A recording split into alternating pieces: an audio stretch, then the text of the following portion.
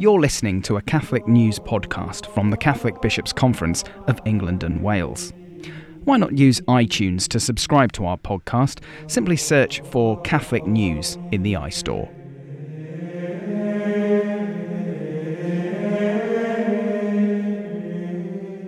Today's Catholic News podcast looks at love, loss and coping. In December 2017, we spoke to BBC business journalist Sally Bundock, co-presenter of the flagship programme Business Live. Sadly, Sally lost her husband Paul after a courageous 8-year battle with cancer. All the more devastating considering Sally and Paul have 3 young children. What you're about to listen to is Sally's moving and inspiring story. Well, my husband was diagnosed with incurable stage 4 cancer about 8 years ago. He and I are the same age, we're both 38. And at the time we just had Samuel and Aaron, and Samuel was age 5 and Aaron was 3. And we were very shocked at the time because, of course, we had no idea. My husband was so unwell. It's the same cancer that Steve Jobs had. It's very unusual. It's called carcinoid tumours, and it's something they can only fix by cutting out tumours and getting rid of the cancer that way, which in Paul's case they couldn't do. It spread too much. So we weren't sure what the outlook was. We as Christians were really hopeful that with God's divine intervention we would see something miraculous, a healing or something of that nature. So with the children, we just always felt from the outset that we needed to be as open as we possibly could. We're always open about our faith with the children anyway, and we all go to church together as a family. So we just talked to them about the fact that Daddy's unwell and Daddy needs special medicine and treatment to try and get better, but also that we're praying for Daddy and we're trusting in God and we're believing in Jesus to help Daddy with this sickness. So we were with the boys right from the get-go, very open about everything, very open about appointments, about treatment. And that's how we approached it. And I think that was, looking back, that was the best way to do it, because there was never any fear in them from what we could tell of what they didn't know, what we weren't telling them, or anything going on behind the scenes. I think they felt like they were with us on the journey. Were there any occasions where the kids asked difficult questions of you, or both of you? Yeah, lots of occasions, I think. But I think that's true of parenting in general. I think children ask us difficult questions all the time. And my policy and Paul's policy was always just be really honest. And if we don't know the answers, we just say we don't know the answers. And I mean, some of the questions they would ask us are things like, why hasn't God healed Daddy? And that's a really tough question to answer. And I just say, well, I don't know why God isn't healing Daddy quickly or straight away, or why he didn't heal Daddy. But I do know that, that God's got our best interests at heart, and he's there all the time with us through this journey. And today, right now, God is good and he's with us and he's caring for us as we tackle this problem. Were there ever any problems in school? Did you notice any problems with relationship forming, schoolwork, any of those things? No, I didn't actually. I think the boys have always been really secure. They've been in a real place of peace, because Paul and I were always in a place of peace. And although it was difficult what we were tackling, for sometimes, on several occasions, Paul had very toxic radiation therapy, which meant that he couldn't actually be near us as a family, physically near us, for 3-week periods. I mean, I was sleeping in a separate room. The children couldn't sit on his lap or go near him. Now, Paul has been from the get-go, was a very hands-on dad, because I work for the BBC. I do very unusual hours. So actually in the morning before school, Daddy was the only one at home. I mean, he did everything for them. So it was unusual for the boys to not be close to him, be near him, and that was tricky for them. But I think really from the age that they can remember, this has been the situation for them. So it's not unusual for them at home. And I think at school, we're in a very small primary school, and we just kept dialogue with the teachers and with everybody involved, his friends' parents. And everybody was with us in this. They all wanted us to do this as best we possibly could and see the best possible outcome. I'm very struck, obviously I don't know Paul, but I'm very struck by the fact that he does sound like very hands-on, very positive, even in the face of all that. He was. I mean, I have to say, I look back now not realising just how ill he was.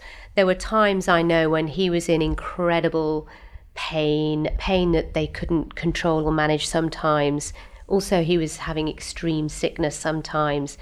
And yet he just cracked on and put on a brave face. I mean, I was working throughout the whole story, partly because he was self-employed and he wasn't earning an income when he wasn't working. So it was important that I kept working. We kept, our financial house in order, as it were. But he was just phenomenal, really. And he sort of drew deep from a resource inside, which I have to say was God's grace, God's peace, God's strength, all of those things. And actually, his own closeness to God was just so evident towards the end. I mean, he was a different person because of this journey.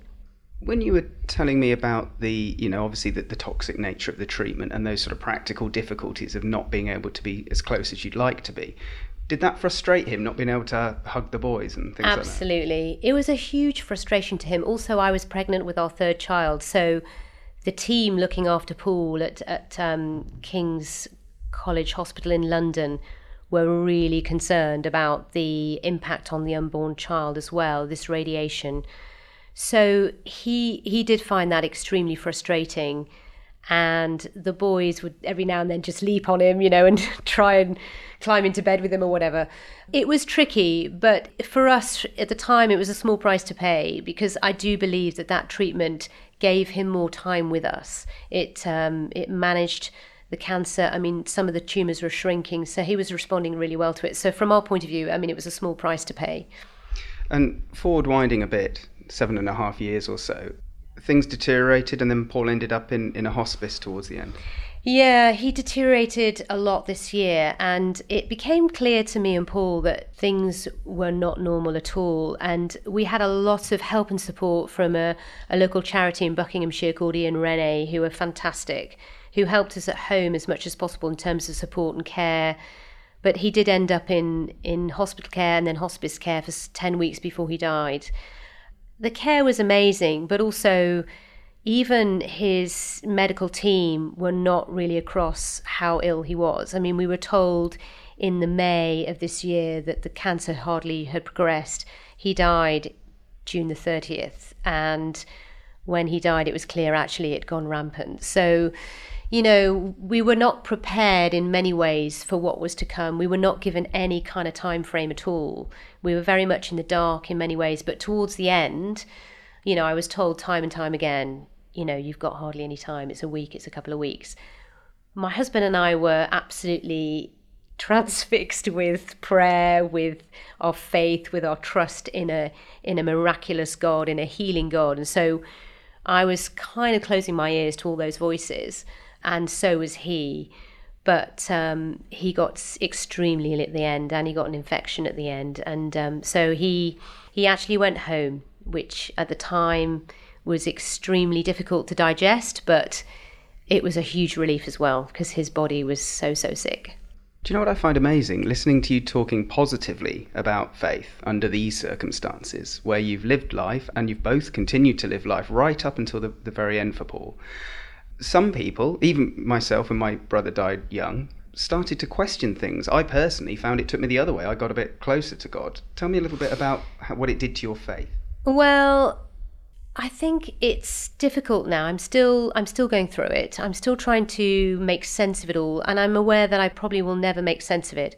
I think for me, the fantastic thing about our faith is, as I explained to the boys, when Paul was in the hospice, and clearly he was extremely sick. I mean, the boys obviously are seeing their daddy every day in there, and they can see the difference in him.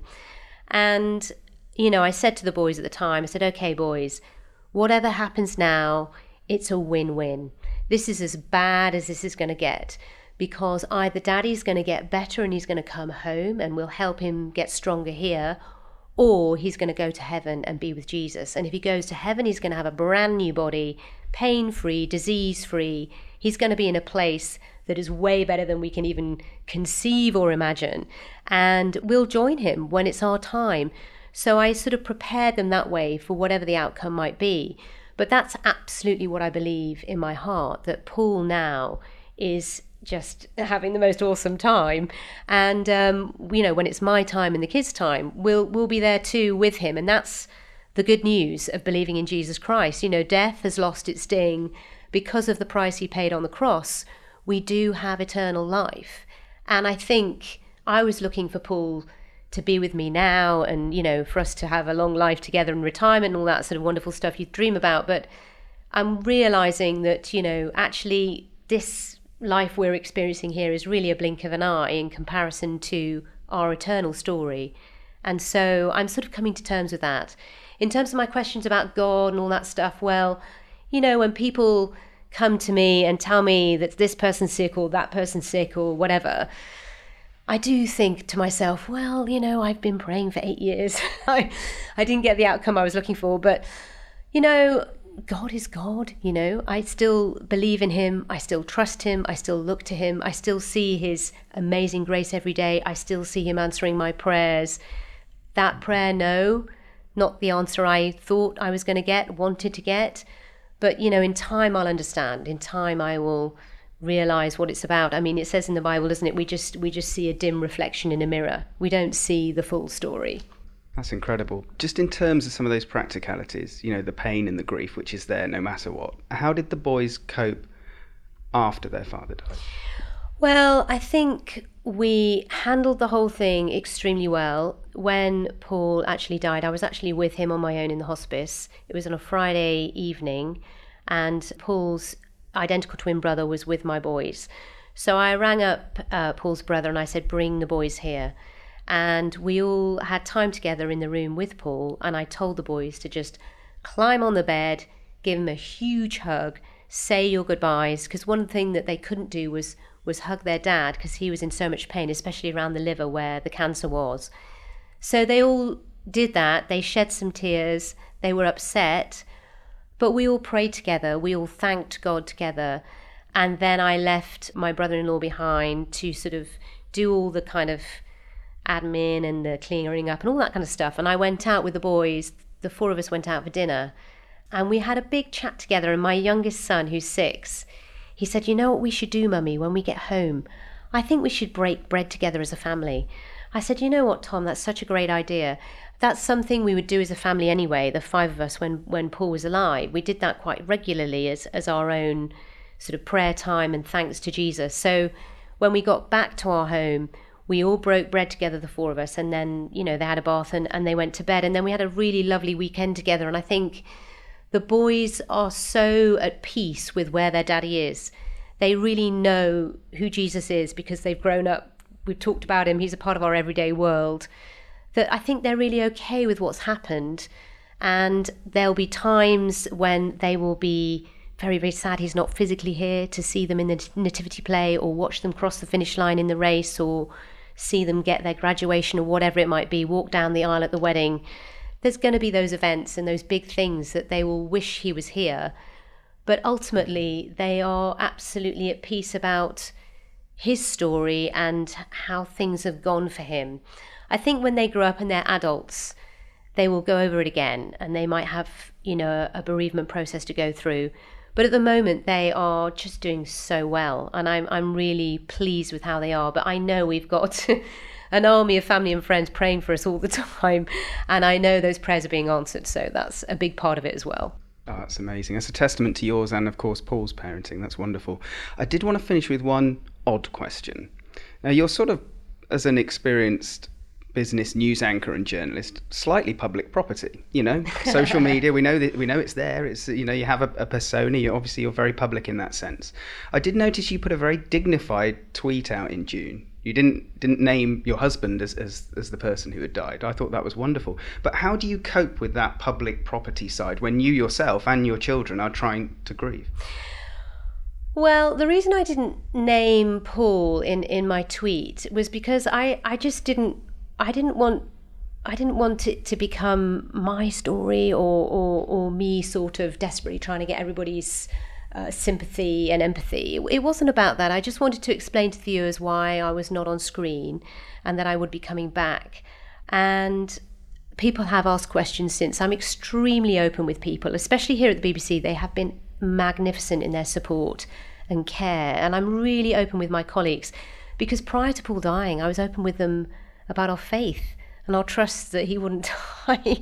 So that as well is quite a sort of difficult sort of scenario to work through. But I'm just really, really open. If people ask me, they ask me. I mean, I did a conference, for example, in October in Norway, and there was an audience of 7,500 people, and I was interviewing Will Smith, the actor from Hollywood, for an hour, and we were talking about his movie Collateral Beauty, which came out in 2016, which is all about bereavement. And in the film, he plays a father who's lost a 6-year-old daughter to cancer, and how he really doesn't cope with that journey. So as part of that interview, I told him about my husband, and I told him about our situation and how me and the boys watched his movie and how we felt about his movie in the light of our loss. And so following on from that, of course, that then leads to lots of questions and tweets and social media conversations. But I'm very open about talking about it, but I'm not sort of putting it out there as, this is my story, because I'm very conscious that we are all going to die, and we are all experiencing this in one way or another. And so it's everybody's story. It's not my story that I want to sort of shout on the rooftops about, if that makes sense. And finally, Sally, some people might not be able to handle it quite as clearly or as well, if well is the right word, as you and Paul did. What would you say to another mum or even another dad that's looking at the very same situation and just a little bit beside themselves and really not knowing where to start with it? Well, I have to say that for Paul and myself, if we did this without a loving God, a caring God, a providing God, a God of strength, I have no idea how we would have done it. And I really don't know how well we would have done it. And I really give God the glory for how well this journey has been. And I'm on this journey now for a while to go still, as I'm very aware, and the children are. So we have been honest, and we've been open, and we've asked for help everywhere and anywhere where people have been alongside to support us. We've thanked them and we've grabbed it with both hands. And that's been brilliant for the children as well, because they've had this huge support around them of us, our family, extended family, friends and neighbours, our church family. So that's partly why they're feeling so secure, because they're not alone in this. It's not just me and them now. We're a part of a big family who are all caring and loving in this situation. And I would just say, don't be fearful and don't worry. The Bible says, do not worry about tomorrow. It's brilliant advice. It does not help you in any way whatsoever. And just keep your eyes fixed on the good. I kept my eyes firmly on Jesus. What does he say about my situation? What does the Bible say about my situation? And I stopped listening to everything that was negative and that was going to fill me with fear or concern. To a degree, that was the doctors. I'd listened to what they had to say. Obviously, it was very important what they have to say. And we did follow their advice to a great degree. But we kind of attacked it with medicine, with prayer, with faith, and with our own sort of strength and love. And we got to where we are. And that's the best advice I can give. But just be really kind to yourself, try not to worry, and please don't allow fear to creep in. Sally Bundock there with some very practical and useful advice. If you'd like to hear more from the Catholic Bishops' Conference of England and Wales, why not visit our website www.catholicnews.org.uk.